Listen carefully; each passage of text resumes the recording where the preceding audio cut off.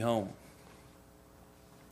All right, Titus chapter 1 and verse 9, if you look at it, the Word of God says, holding fast the faithful word as he hath been taught, that he may be able by sound doctrine both to exhort and to convince the gainsayers.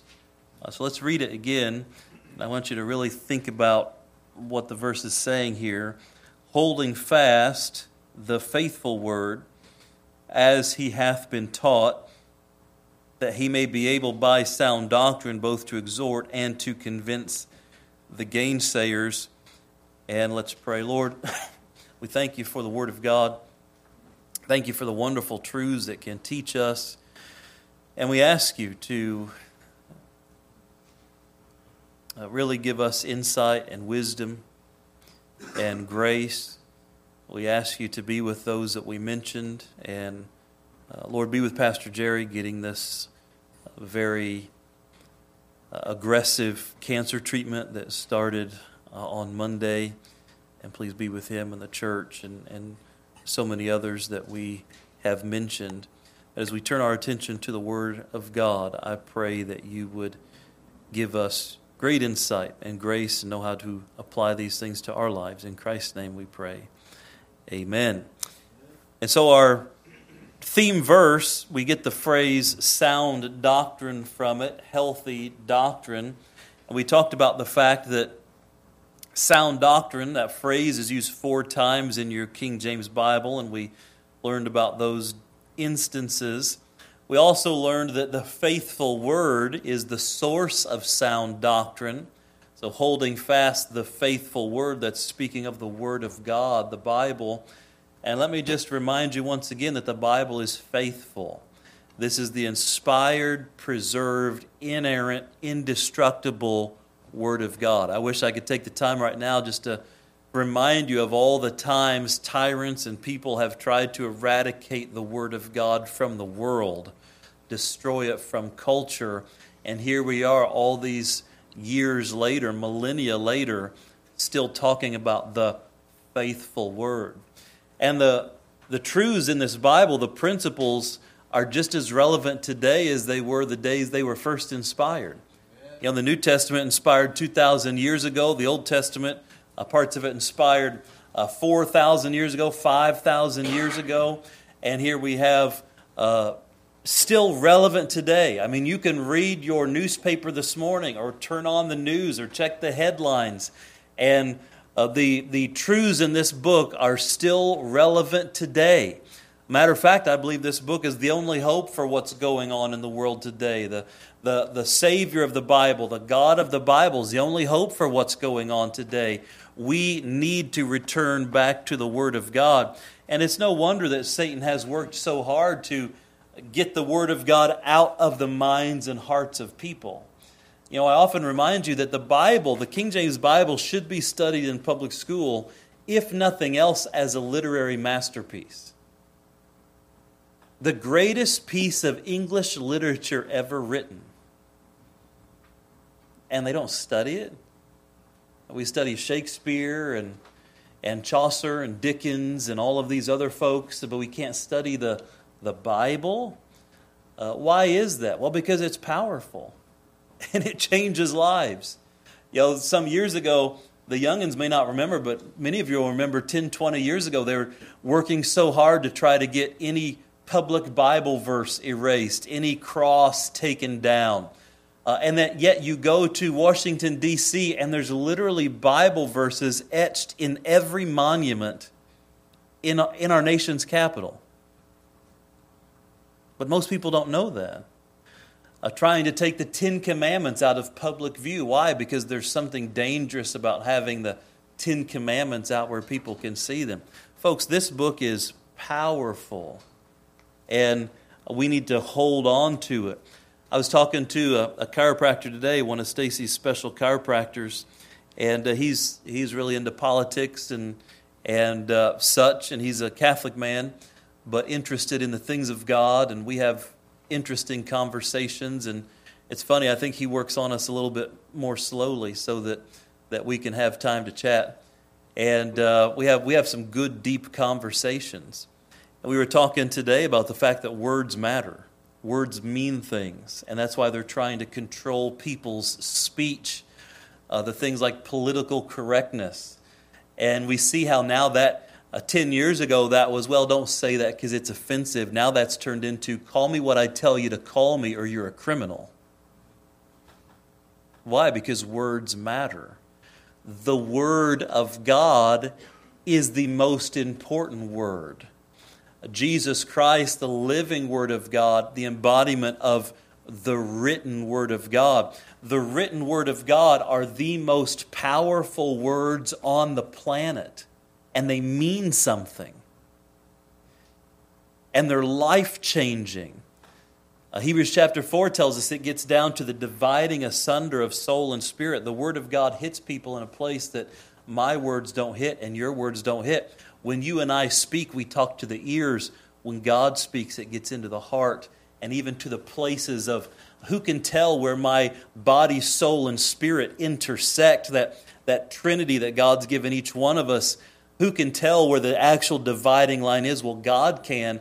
And the Bible says that it has the ability to find those minute intersections of soul and spirit and minister there and do its work there. No wonder they're trying to hide this book. No wonder they don't want it talked about. There is a bill in California that they've tried to pass the last several years, and one of these days it will pass.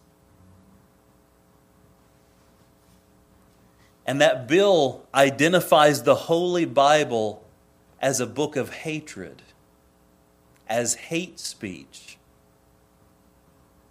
Why? Because it says things like homosexuality is condemned by God. It says things like God cares about things like marriage and morality. And for that, for daring to speak the truth, one of these days, if God does not supernaturally prohibit it, one of these days, there's going to be a state in our nation where this book is identified as hate speech, the very Word of God. And there's going to come a day, whether we're here or whether we're raptured out before then, there's going to come a day in our nation where this book will be outlawed as hate speech. There's going to be a day in our nation where a preacher like me will be jailed for simply saying what the Bible says. You say, that's not possible. It's already happened in Canada. See, a lot of people think as Canada as kind of like America Light, our little brother, our little sister. And what you're finding out in the last few years is they have a very different system than you and I. They don't have the same Constitution. They don't have the same Bill of Rights. But no wonder in America they're undermining our Constitution and our Bill of Rights. Why? Because words matter. And the faithful word, holding fast the faithful word. No wonder they try to limit this book and outlaw this book and destroy this book. Voltaire was a famous atheist during the French Revolution, and he said in his lifetime the Bible would be eradicated from public life, and at his death they were printing Bibles on the very press he used to print his pamphlets with. You can't get rid of the Word of God. Every tyrant in history has tried to get rid of the Word of God. Hitler tried to get rid of the Word of God, actually tried to create his own version of the Bible, as people that try to twist religion do. You know, you can twist God's Word into saying certain things, but there's only so far you can twist it. So they will actually come up with their own translations, their own versions to try to take it even further and commit atrocities in the name of God. But it's the pure Word of God that protects us when we read it as it is and rightly divide the Word of God. It reveals everything. And I'm telling you, friend, and you know I'm preaching to the choir tonight, when you see the world through a biblical lens, you see things other people don't see. You have discernment and understanding that other people don't have. And it's a little scary to see people almost as marionette puppet where someone pulling the strings. Don't believe what you just saw. Don't believe what you just heard. No, this word means this. Good is now bad. Bad is now good. And it can be scary to see that. But what do? You hold fast the faithful word. You hold it fast. We don't give up the Scripture.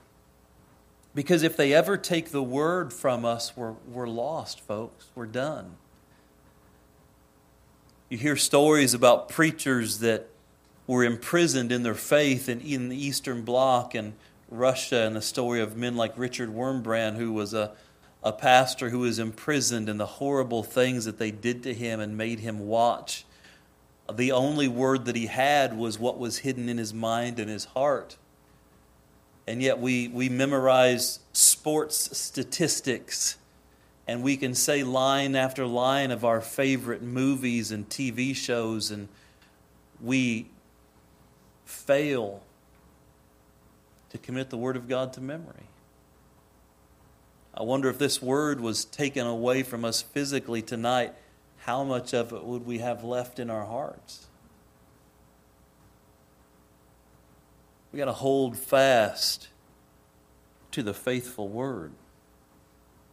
Holding fast speaks of holding firm and not letting go.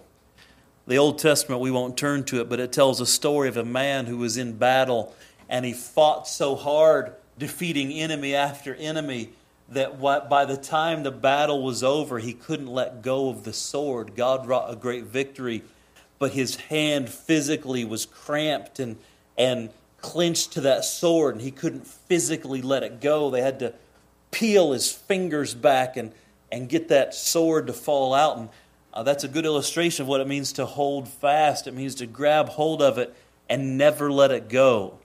Fight until your last breath. Not a physical fight.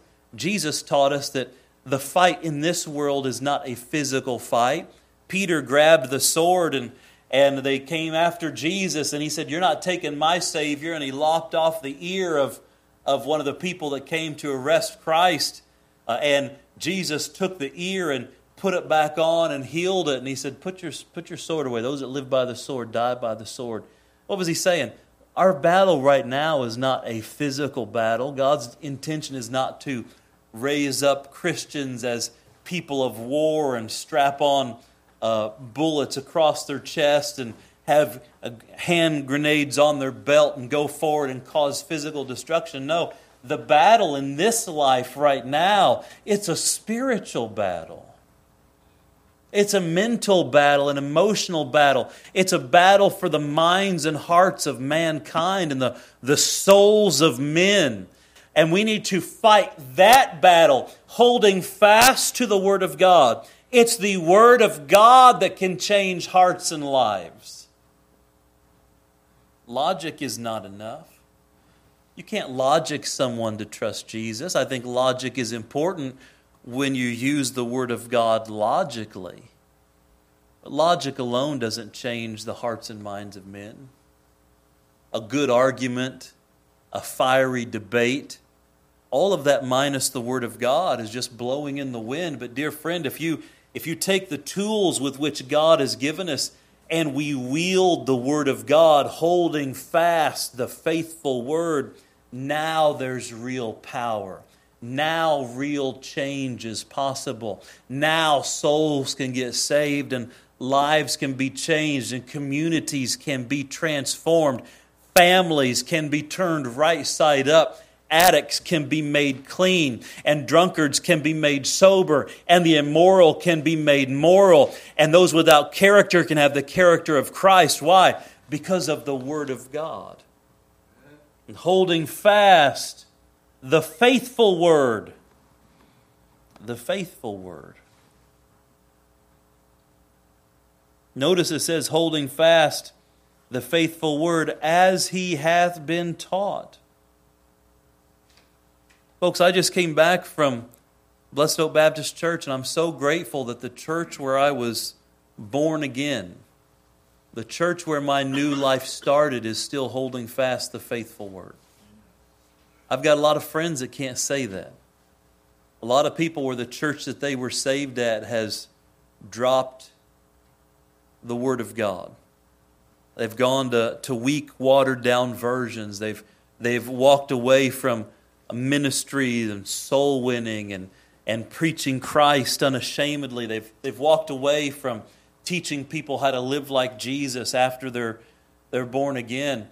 And I am thankful for how I was taught the Word of God. I'm not an independent fundamental Baptist because I was saved in that church. I am that because I believe that's what Jesus would be if He were here today. I believe the way our church functions and the way our church teaches, if Jesus was alive walking the earth today, He is alive, but if He was walking the earth today, He would be preaching and teaching in churches just like this one. I believe that. If I didn't believe that, I would go to the type of church that I thought was. I'm a Baptist by conviction, studying the Word of God. But let me tell you, I'm thankful that I got saved in the right kind of church. A lot of people, they go to the wrong kind of church or they get saved, go into a different kind of church, then they study the Bible and begin to realize, hey, there's something missing here, and they end up coming to a church like ours. I had the privilege of going to a church and getting taught the right way. And that's a blessing. I'm not looking for something new. I'm not looking for a new way. I'm not looking for some church that... Listen, folks, there are churches all over the nation and even in our community where you can go as you are, leave the same way, week after week, get patted on the head, telling you that all your choices are okay, God loves you anyway, do what you want, God doesn't care, and try to make you feel good about yourself until your life falls apart. Friend, I'm not interested in that kind of business. I'm thankful for a church that teaches the right way and holding fast the faithful word as he hath been taught. The Apostle Paul writing to Timothy, Timothy, you don't need to find something new. You just need to hold fast the faithful word as you have been taught. And I'm thankful for people in our church, old and young, who are holding fast the faithful word. And I wish sometimes people would learn by watching others who walk away from our path and see their lives fall apart. Learn from that so you don't have to walk that path yourself. I don't have to hit myself in the head with a hammer to know that it's not something I want to do. I don't have to hurt myself to think, oh yeah, that hurts. Before I realize that's not what I want to do. And the same thing spiritually. I've seen marriages fall apart. I can tell you exactly how it happens. I've seen kids grow up in Christian homes and go out and wreck their lives into things that are unspeakable and unthinkable. I can tell you exactly how it happens. I can tell you, I've seen it and I've watched it and I know the Word of God. We know how these things happen, but somehow we think that it's not going to happen to us. Or when we get away from the faithful word, we forget the admonitions, the warnings, the encouragements. That's why it's so important that we hold fast to the faithful word. This book will keep you from sin, or sin will keep you from this book. And we hide God's word in our heart so that we don't walk those wicked paths. We hold fast the faithful word. Let me show you a couple other things the Bible says that we're supposed to hold fast, and we'll go to our prayer time tonight. Hold fast the faithful word. Look at 1 Thessalonians chapter 5.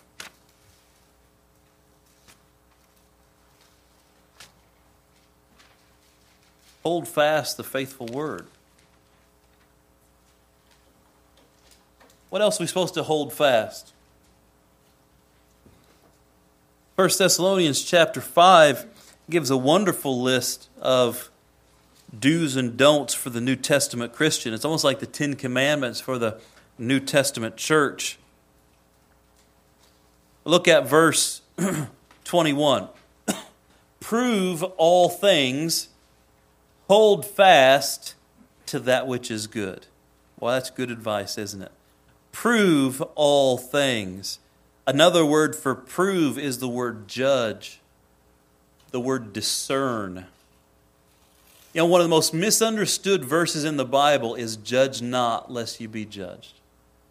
People say, oh, don't judge me, when they're doing something against the Bible, and you remind them, don't judge me. And I always tell them, I'm not judging you, I'm telling you what the judge said. People think that means that you're not supposed to exercise discernment, that you're not supposed to notice what is right and wrong, and that's not true. The whole point of judge not lest you be judged is talking about judging motive. I can look at your life and say, what you just did is right or wrong according to the Bible, and that's totally fine. Where we get in trouble is we say, oh, you did wrong because of this.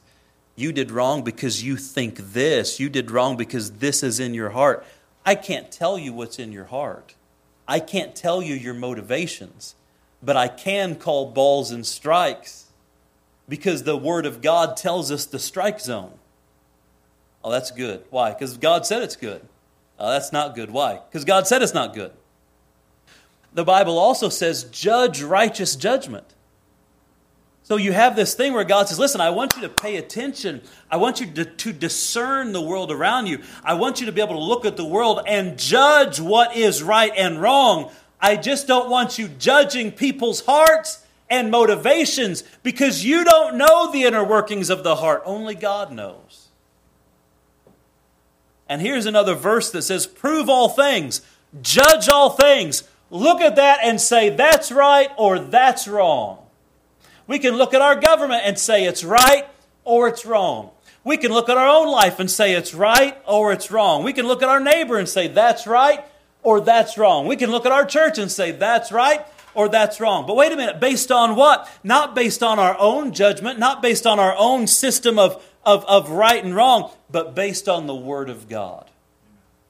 Prove all things. We can compare everything we see and hear to what we know about the Word of God and decide if it's good or bad, if it's right or wrong. And the Bible says, I want you to do that. Prove all things. Before you go somewhere, prove it. Is it good to go here or is it not good to go here? Before you say something, it might be a good idea to prove it. Is it a good thing to say or is it not a good thing to say? I had a teacher in junior high, and she always used to say, engage your brain before opening your mouth. And she usually said it to me. And to a few other people.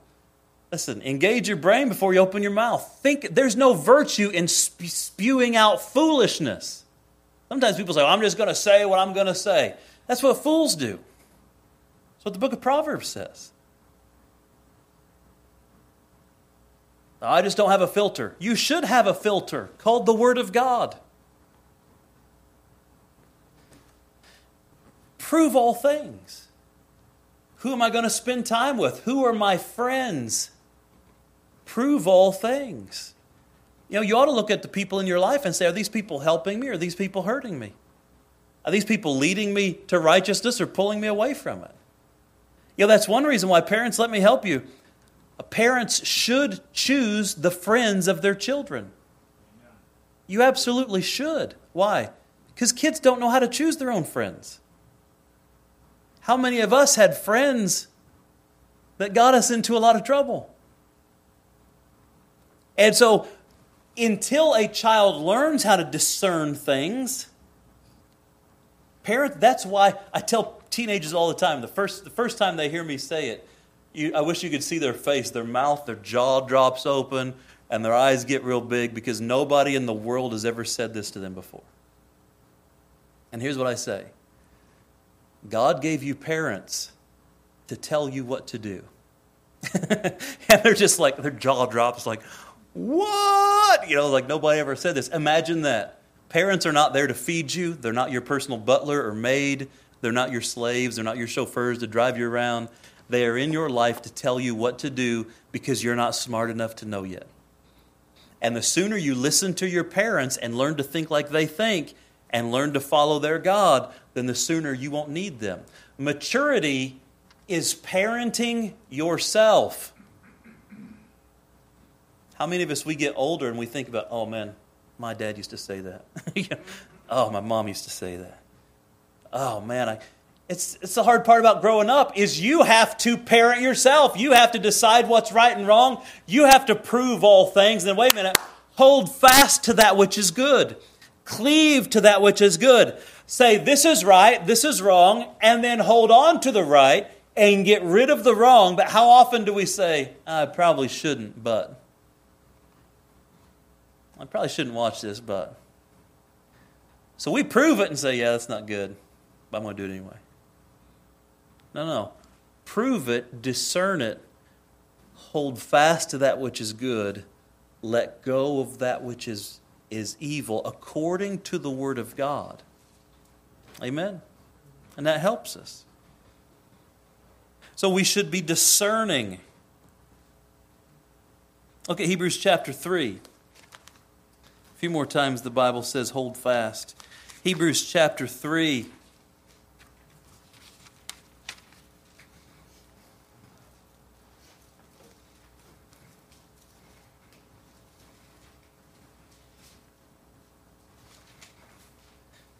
And look at verse 4. For every house is builded by some man.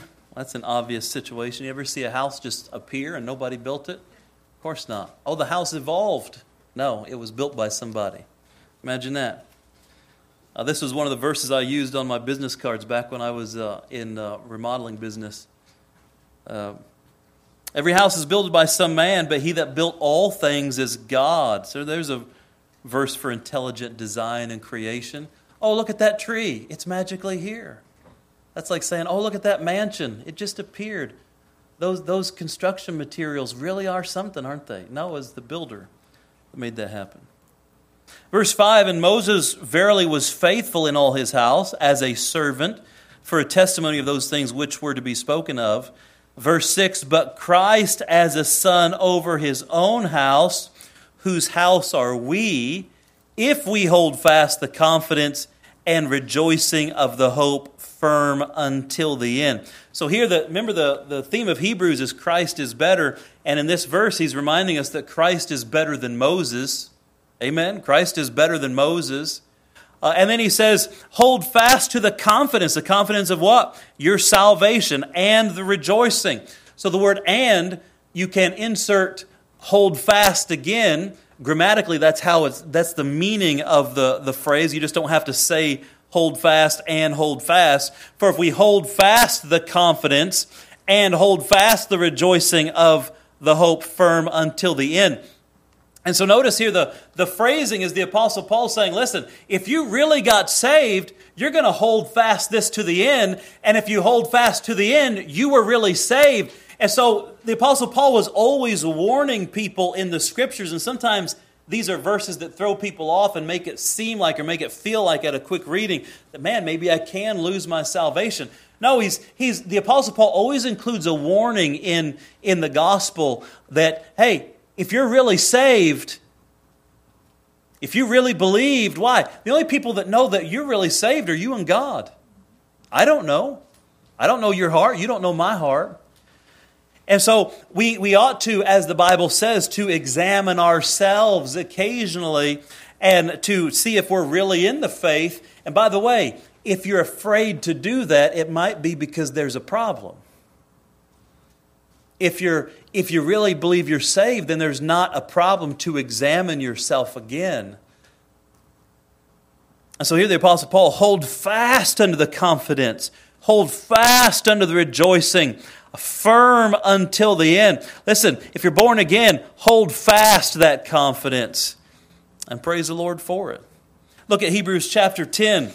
Another thing we should hold fast. Hebrews chapter 10 and verse 23. He says, let us hold fast the profession of what? Our faith without wavering. So listen, if you say you're born again, then hold fast that profession. What about these people that say, well, I'm born again, then, well, I don't know if I'm really saved, or, well, I used to be a Christian. No, nobody ever used to be a Christian. You either are a Christian or you are not a Christian. You either are born again or you've never been born again. But sometimes that profession can waver. We can get into sin. We can lose our Christian testimony. And sin can even rob us of our own confidence, of our own salvation. And so the apostle here, through inspiration, hold fast the profession of your faith. If you're going to be a Christian, be a strong Christian. And don't waver. Don't go back and forth. How do you do that? The next verse talks about being faithful to church. The next two verses. And listen, if you're going to be faithful, if you're going to be a good Christian in this evil world, you're going to need to surround yourself with Christians. And you're going to need to be faithful in church. It wouldn't take me very long after being out of church for your preacher to get backslidden. You say, oh no. No, it's called humanity. It's called being a Christian. If I get out of church, I'm not going to be a good Christian. If you get out of church, you're not going to be a good Christian. The more church you go to, the better Christian you will be. And I'm preaching to the choir again tonight because you're here on a Wednesday night. You know why you're here on a Wednesday night? Because you're committed to following Christ. You're committed to trying to be a good Christian, to learning everything you can learn, to surrounding yourself with good people. This is how you hold fast the profession of your faith. All right, look at finally the book of Revelation. 2 more times the Bible says to hold fast in the letters to the 7 churches, and we'll just mention them. Revelation chapter 2.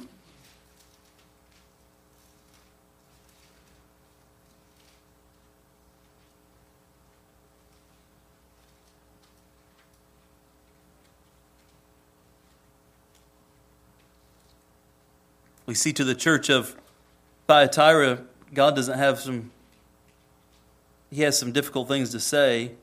Look at verse 18. Unto the angel of the church in Thyatira write, These things saith the Son of God, who hath his eyes like a flame of fire, and his feet are like fine brass. Both those things are illustrations of judgment.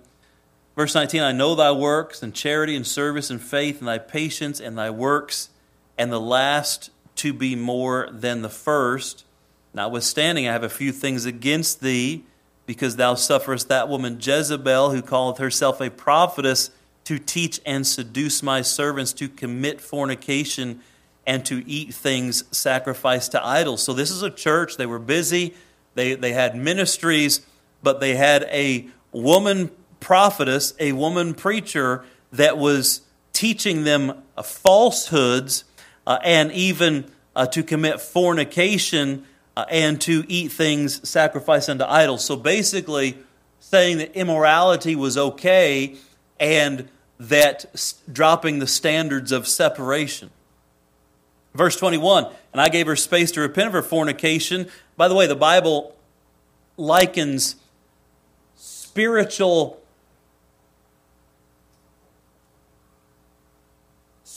fraternization with the world. It likens to what we would call adultery and fornication. It's like cheating on Jesus spiritually, like a husband would cheat on his wife or a wife would cheat on a husband. God says, why? I saved you from the world. Why are you going back and flirting with it? Why are you betraying me in this way as you're going back into the very sins that I died to save you from? Look down at verse 25.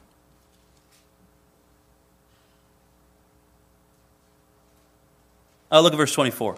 But unto you I say, unto the rest in Thyatira, as many as have not this doctrine, and which have not known the depths of Satan. So that says this church has had some pretty low lows. But there were people in the church that didn't follow that. There were people in this church that were trying to do right. And God tells them in verse 25, but that which ye have already hold fast till I come. He said, those of you that haven't compromised, those of you that haven't given into this worldliness and this dropping of the separation between right and wrong and good and evil, don't give it up. Hold fast. Everybody around you may give in. The rest of your family may give in. The other people you know may go to churches that teach this way. But you hold fast. You do what you know is right. That's good advice for all of us, isn't it? And then lastly, Revelation chapter 3 and verse 11. Here speaking to the church in Philadelphia. Look at verse 7. And to the angel of the church of Philadelphia write, These things saith he that is holy, he that is true, he that hath the key of David, he that openeth and no man shutteth, and shutteth and no man openeth. In the openings of each one of these letters, Christ describes himself in a way that's applicable to the situation going on in this specific church. Verse 8, I know thy works. Behold, I have set before thee an open door, and no man can shut it. That's the door of opportunity. For thou hast little strength, and hast kept my word, and hast not denied my name. This is a church that was under great persecution. They were under a lot of stress, but they had not compromised like the church before them. And they didn't know how much longer they could go. They were of little strength. They were giving it everything they had. And this is a note of encouragement from Christ. Look at verse 9. But behold, I will make them of the synagogue of Satan, which say they are Jews and are not, but do lie. Behold, I will make them come and worship before thy feet, and to know that I have loved thee. So he's saying, listen, I know you're going through a hard time right now, but one of these days, everybody's going to know you were faithful. And these other people that look like they had success, and they look like they were so blessed, but they weren't. They were going about it the wrong way. They were actually from the synagogue of Satan. Let me tell you, folks, there are churches out there that call themselves Christian churches, and they're large and look successful, but they're not empowered by the Holy Spirit. They're empowered by an evil spirit. The Bible literally talks about the synagogue of Satan, the church of Satan. That's scary. And Christ says to this church who's barely hanging on, but they were faithful. He says, one of these days, everybody's going to know that you were the faithful ones, and I love you, and I'm proud of you, and they're going to bow to you. That's right. That's an encouraging letter, isn't it? Why? Verse 10, because thou hast kept the word of my patience. No, hold fast the faithful word. God was pleased with them because they held fast the word of his patience. I also will keep thee from the hour of temptation, which shall come upon all the world to try them that dwell on the earth. Verse 11, behold, I come quickly. Hold fast that which thou hast, that no man take thy crown. So hold fast. Listen, you've stayed faithful. You've done good works for me. Don't quit in the end. And the idea that no man take thy crown, we also see this in the epistles of John, that we can earn rewards for the judgment seat of Christ. We see that in 1 Corinthians chapter 3, 2 Corinthians chapter 5, and other verses. But the Bible also says that we can lose the rewards which we've gotten. Folks, it would be a shame to serve God for a lifetime, 10, 20, 30 years, and then we get tired and the pressure's on and we throw it all away. And we begin to lose some of the rewards which we have earned. No, what is he saying here? Finish strong. Finish strong. Let me say to the senior saints, finish strong. You've done well. Finish strong. Maybe you can't do like you used to do. You can't go like you used to go, but you can finish strong. Let me say to the people that have been serving God a long time, finish strong. Let me say to those of you that are weak and weary and you're struggling under the strain, don't give up. You can do this. Finish strong. Hold fast to that which thou hast. And don't let anybody steal your crowns. You're going to be okay. Isn't that a good instruction from the Lord? God's good. And it all starts with coming back full circle, holding fast the faithful word. Folks, if we give up on this, we're done. And so we're going to hold fast the faithful word by God's grace. Let's pray. Lord, thank you for the truth that we were able to cover tonight. Pray that you'd help us to hold fast and to in these days of pressure and strain and apathy and apostasy, that we would hold fast to the faithful word. And we wouldn't look for a new way, an easier way,